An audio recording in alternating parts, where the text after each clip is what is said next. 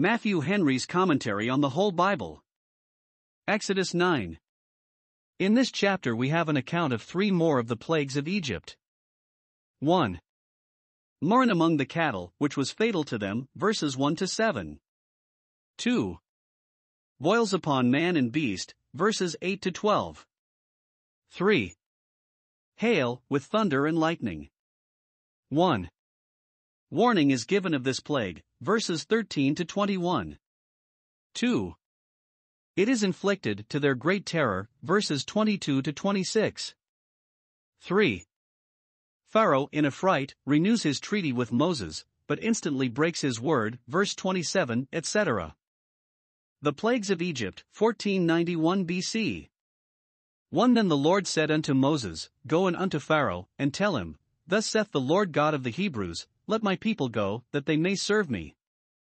2. For if thou refuse to let them go, and wilt hold them still, 3. Behold, the hand of the Lord is upon thy cattle which is in the field, upon the horses, upon the asses, upon the camels, upon the oxen, and upon the sheep. There shall be a very grievous murrain. 4. And the Lord shall sever between the cattle of Israel, and the cattle of Egypt, and there shall nothing die of all that is the children's of Israel. 5. And the Lord appointed a set time, saying, Tomorrow the Lord shall do this thing in the land. 6. And the Lord did that thing on the morrow, and all the cattle of Egypt died, but of the cattle of the children of Israel died not one. 7. And Pharaoh sent, and, behold, there was not one of the cattle of the Israelites dead. And the heart of Pharaoh was hardened, and he did not let the people go. Here is 1. Warning given of another plague, namely, the murrain of beasts. When Pharaoh's heart was hardened, after he had seemed to relent under the former plague, then Moses is sent to tell him there is another coming, to try what that would do towards reviving the impressions of the former plagues. Thus is the wrath of God revealed from heaven, both in his word and in his works, against all ungodliness and unrighteousness of men. 1. Moses puts Pharaoh in a very fair way to prevent it. Let my people go, verse 1. This was still the demand. God will have Israel released, Pharaoh opposes it, and the trial is, whose word shall stand. See how jealous God is for his people. When the year of his redeemed has come, he will give Egypt for their ransom, that kingdom shall be ruined, rather than Israel shall not be delivered. See how reasonable God's demands are. Whatever he calls for, it is but his own. They are my people, therefore let them go. 2. He describes the plague that should come, if he refused, verses 2 and 3. The hand of the Lord immediately, without the stretching out of Aaron's hand, is upon the cattle, many of which, some of all kinds, should die by a sort of pestilence. This was greatly to the loss of the owners. They had made Israel poor, and now God would make them poor. Note, the hand of God is to be acknowledged even in the sickness and death of cattle, or other damage sustained in them, for a sparrow falls not to the ground without our Father. 3. As an evidence of the special hand of God in it, and of his particular favor to his own people, he foretells that none of their cattle should die, though they breathed in the same air and drank of the same water with the Egyptians' cattle. The Lord shall sever, verse 4. Note, when God's judgments are abroad, though they may fall both on the righteous and the wicked, yet God makes such a distinction that they are not the same to the one that they are to the other. See Isaiah 27 verse 7. The providence of God is to be acknowledged with thankfulness in the life of the cattle, for he preserveth man and beast, Psalm 36 verse 6. 4. To make the warning the more remarkable, the time is fixed, v. 5 Tomorrow it shall be done. We know not what any day will bring forth, and therefore we cannot say what we will do tomorrow, but it is not so with God. 2. The plague itself inflicted. The cattle died, verse 6. Note, the creature is made subject to vanity by the sin of man, being liable, according to its capacity, both to serve his wickedness and to share in his punishment, as in the universal deluge. Romans 8 verses 20 and 22. Pharaoh and the Egyptians sinned, but the sheep, what had they done? Yet they are plagued. See Jeremiah 12 verse 4, For the wickedness of the land, the beasts are consumed. The Egyptians afterwards, and, some think, now, worshipped their cattle. It was among them that the Israelites learned to make a god of a calf, in this therefore the plague here spoken of meets with them. Note, what we make an idol of it is just with God to remove from us, or embitter to us. See Isaiah 19 verse 1. 3. The distinction put between the cattle of the Egyptians and the Israelites' cattle, according to the word of God, not one of the cattle of the Israelites died, verses 6 and 7. Does God take care of oxen? Yes, he does. His providence extends itself to the meanest of his creatures. But it is written also for our sakes, that, trusting in God and making him our refuge, we may not be afraid of the pestilence that walketh in darkness, no, not though thousands fall at our side. Psalm 91 verses 6 and 7. Pharaoh sent to see if the cattle of the Israelites were infected, not to satisfy his conscience, but only to gratify his curiosity, or with design, by way of reprisal, to repair his own losses out of their stocks, and having no good design in the inquiry, the report brought to him made no impression upon him, but, on the contrary, his heart was hardened. Note, to those that are willfully blind, even those methods of conviction which are ordained to life prove a savor of death unto death. 8. And the Lord said unto Moses and unto Aaron, Take to you handfuls of ashes of the furnace, and let Moses sprinkle it toward the heaven in the sight of Pharaoh. 9. And it shall become small dust in all the land of Egypt, and shall be a boil breaking forth with blains upon man, and upon beast, throughout all the land of Egypt. 10. And they took ashes of the furnace, and stood before Pharaoh, and Moses sprinkled it up toward heaven, and it became a boil breaking forth with blains upon man, and upon beast. 11. And the magicians could not stand before Moses because of the boils, for the boil was upon the magicians, and upon all the Egyptians. 12. And the Lord hardened the heart of Pharaoh, and he hearkened not unto them, as the Lord had spoken unto Moses. Observe here, concerning the plague of boils and blains. 1. When they were not wrought upon by the death of their cattle, God sent a plague that seized their own bodies, and touched them to the quick. If less judgments do not do their work, God will send greater. Let us therefore humble ourselves under the mighty hand of God, and go forth to meet him in the way of his judgments, that his anger may be turned away from us. 2. The signal by which this plague was summoned was the sprinkling of warm ashes from the furnace, towards heaven, verses 8 and 10, which was to signify the heating of the air with such an infection as should produce in the bodies of the Egyptians sore boils, which would be both noisome and painful. Immediately upon the scattering of the ashes, a scalding dew came down out of the air, which blistered wherever it fell. Note, sometimes God shows men their sin in their punishment. They had oppressed Israel in the furnaces, and now the ashes of the furnace are made as much a terror to them as ever their taskmasters had been to the Israelites. 3. The plague itself was very grievous. A common eruption would be so, especially to the nice and delicate, but these eruptions were inflammations, like Job's.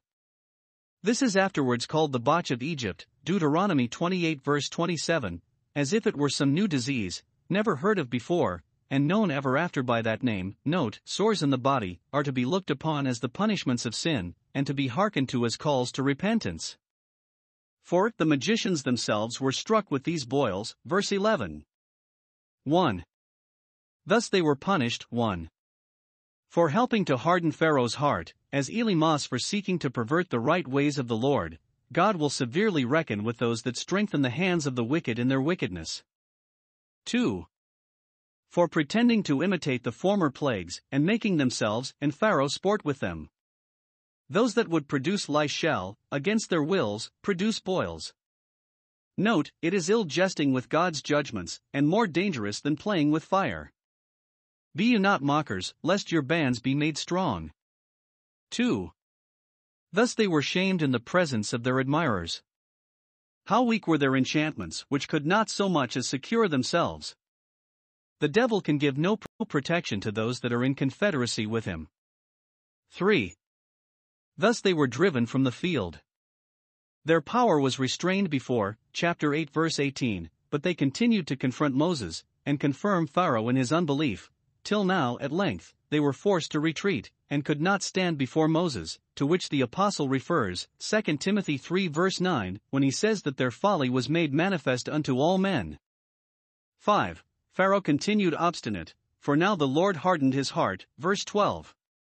Before, he had hardened his own heart, and resisted the grace of God, and now God justly gave him up to his own heart's lusts, to a reprobate mind, and strong delusions, permitting Satan to blind and harden him, and ordering everything, henceforward, so as to make him more and more obstinate. Note, willful hardness is commonly punished with judicial hardness. If men shut their eyes against the light, it is just with God to close their eyes. Let us dread this as the sorest judgment a man can be under on this side hell. 13 And the Lord said unto Moses, Rise up early in the morning, and stand before Pharaoh, and say unto him, Thus saith the Lord God of the Hebrews, Let my people go, that they may serve me. 14 For I will at this time send all my plagues upon thine heart, and upon thy servants, and upon thy people, that thou mayest know that there is none like me in all the earth. 15 For now I will stretch out my hand, that I may smite thee and thy people with pestilence, and thou shalt be cut off from the earth. 16 And in very deed for this cause have I raised thee up, for to show in thee my power, and that my name may be declared throughout all the earth. 17 As yet exaltest thou thyself against my people, that thou wilt not let them go? 18 Behold, tomorrow about this time, I will cause it to rain a very grievous hail, such as hath not been in Egypt since the foundation thereof even until now. 19 Send therefore now, and gather thy cattle, and all that thou hast in the field, for upon every man and beast which shall be found in the field, and shall not be brought home, the hail shall come down upon them, and they shall die. 20 He that feared the word of the Lord among the servants of Pharaoh made his servants and his cattle flee into the houses. 21 And he that regarded not the word of the Lord left his servants and his cattle in the field. Here is 1. A general declaration of the wrath of God against Pharaoh for his obstinacy. Though God has hardened his heart, verse 12, yet Moses must repeat his applications to him. God suspends his grace, and yet demands obedience, to punish him for requiring bricks of the children of Israel when he denied them straw. God would likewise show forth a pattern of long-suffering, and how he waits to be gracious to a rebellious and gainsaying people. 6 times the demand had been made in vain, yet Moses must make it the 7th time, Let my people go, verse 13. A most dreadful message Moses is here ordered to deliver to him, whether he will hear or whether he will forbear. 1. He must tell him that he is marked for ruin, that he now stands as the butt at which God would shoot all the arrows of his wrath, verses 14 and 15. Now I will send all my plagues. Now that no place is found for repentance in Pharaoh, nothing can prevent his utter destruction, for that only would have prevented it. Now that God begins to harden his heart, his case is desperate. I will send my plagues upon thy heart, not only temporal plagues upon thy body, but spiritual plagues upon thy soul. Note, God can send plagues upon thy soul. Note, God can send plagues upon the heart, either by making it senseless, or by making it hopeless, and these are the worst plagues. Pharaoh must now expect no respite, no cessation of arms, but to be followed with plague upon plague, till he is utterly consumed. Note, when God judges he will overcome, none ever hardened his heart against him and prospered. 2.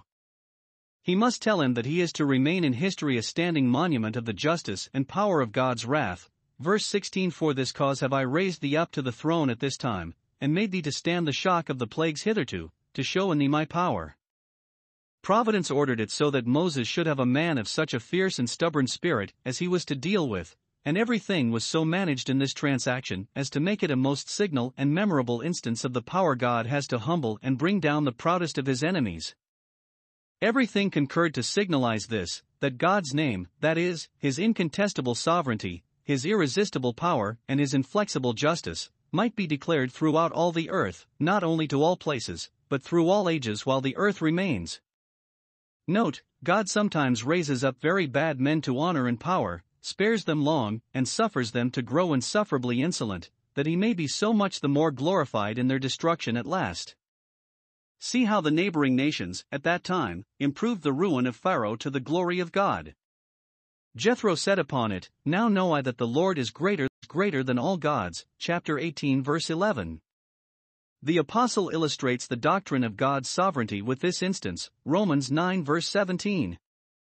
To justify God in these resolutions, Moses is directed to ask him, verse 17, As yet exaltest thou thyself against my people?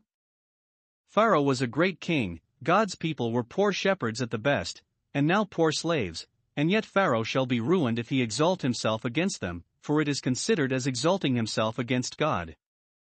This was not the first time that God reproved kings for their sakes, and let them know that he would not suffer his people to be trampled upon and insulted, no, not by the most powerful of them.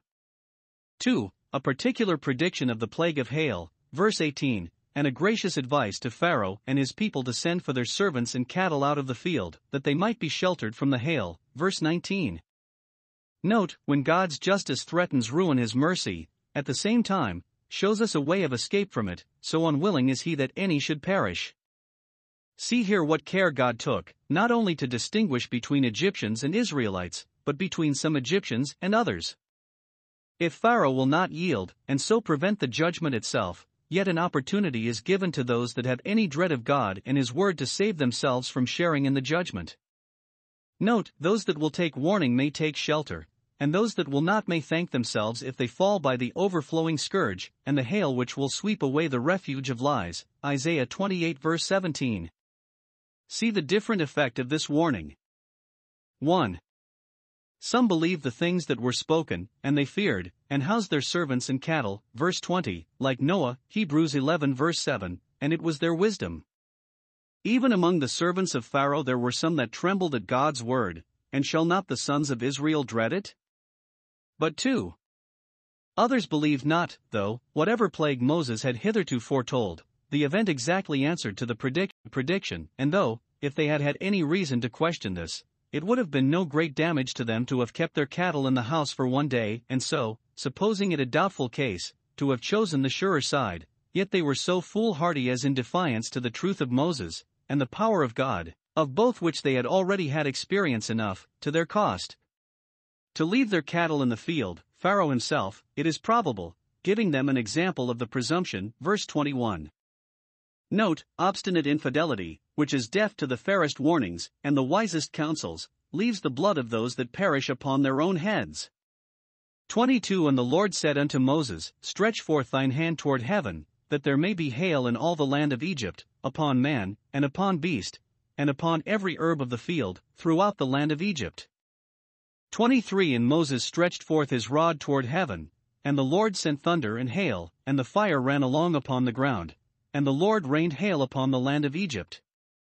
24. So there was hail, and fire mingled with the hail, very grievous, such as there was none like it in all the land of Egypt since it became a nation.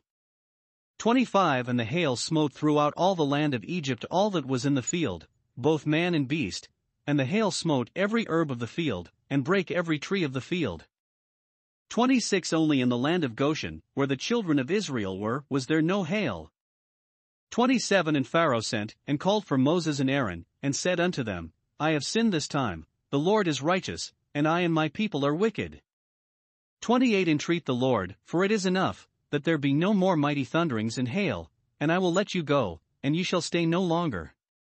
29. And Moses said unto him, As soon as I am gone out of the city, I will spread abroad my hands unto the Lord, and the thunder shall cease, neither shall there be any more hail, that thou mayest know how that the earth is the Lord's.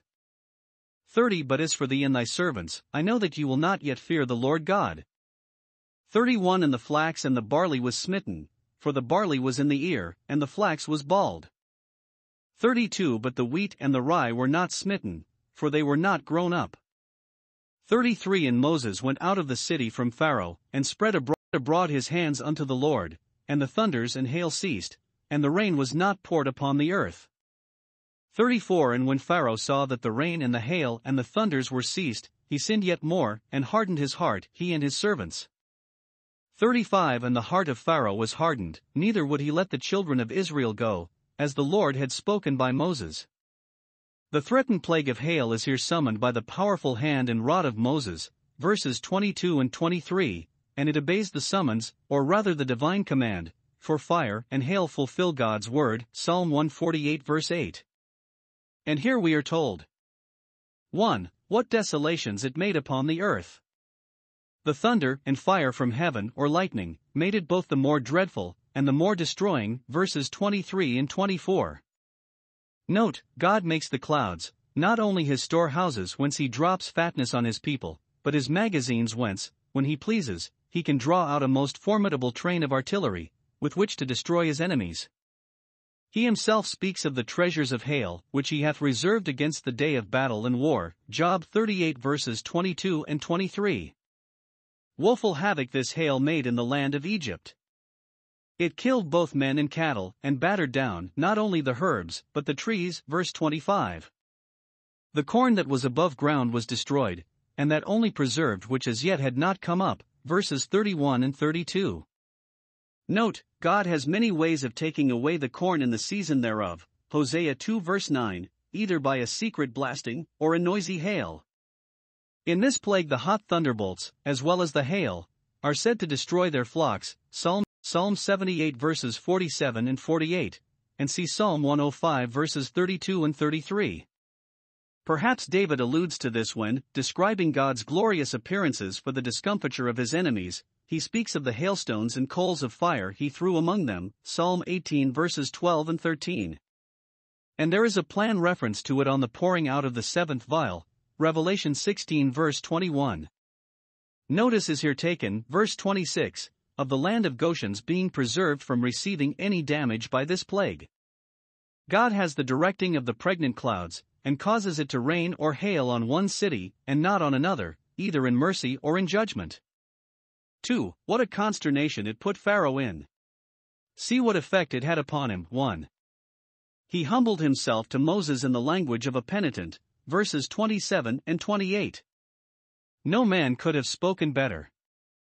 He owns himself on the wrong side in his contest with the God of the Hebrews. I have sinned in standing it out so long. He owns the equity of God's proceedings against him. The Lord is righteous, and must be justified when he speaks, though he speak in thunder and lightning.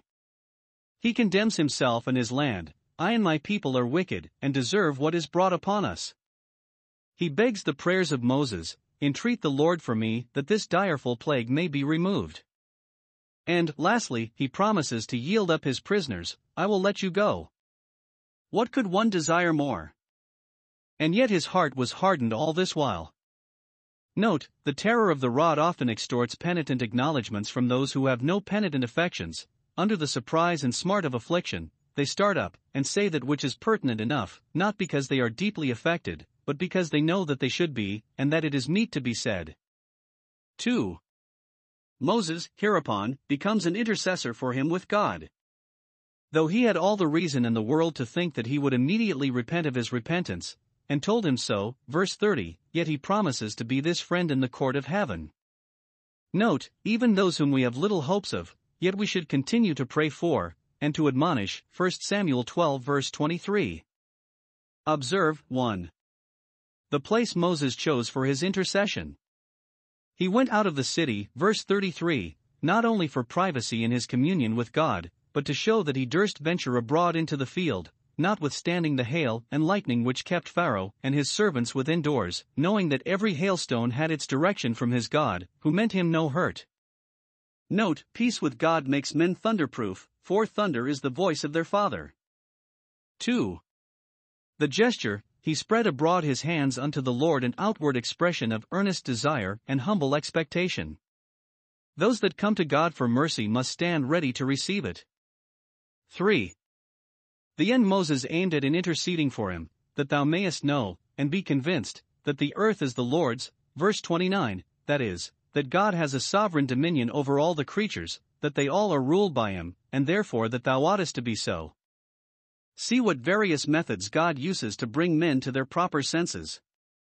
Judgments are sent, judgments removed, and all for the same end, to make men know that he Lord reigns. 4. The success of it. 1. He prevailed with God, verse 33. But 2. He could not prevail with Pharaoh, he sinned yet more, and hardened his heart, verses 34 and 35. The prayer of Moses opened and shut heaven, like Elias's, James 5 verses 17 and 18, and such is the power of God's two witnesses, Revelation 11 verse 6, yet neither Moses nor Elias, nor those two witnesses, could subdue the hard hearts of men. Pharaoh was frightened into a compliance by the judgment, but, when it was over, his convictions vanished, and his fair promises were forgotten. Note, little credit is to be given to confessions upon the rack. Note also, those that are not bettered by judgments and mercies are commonly made worse.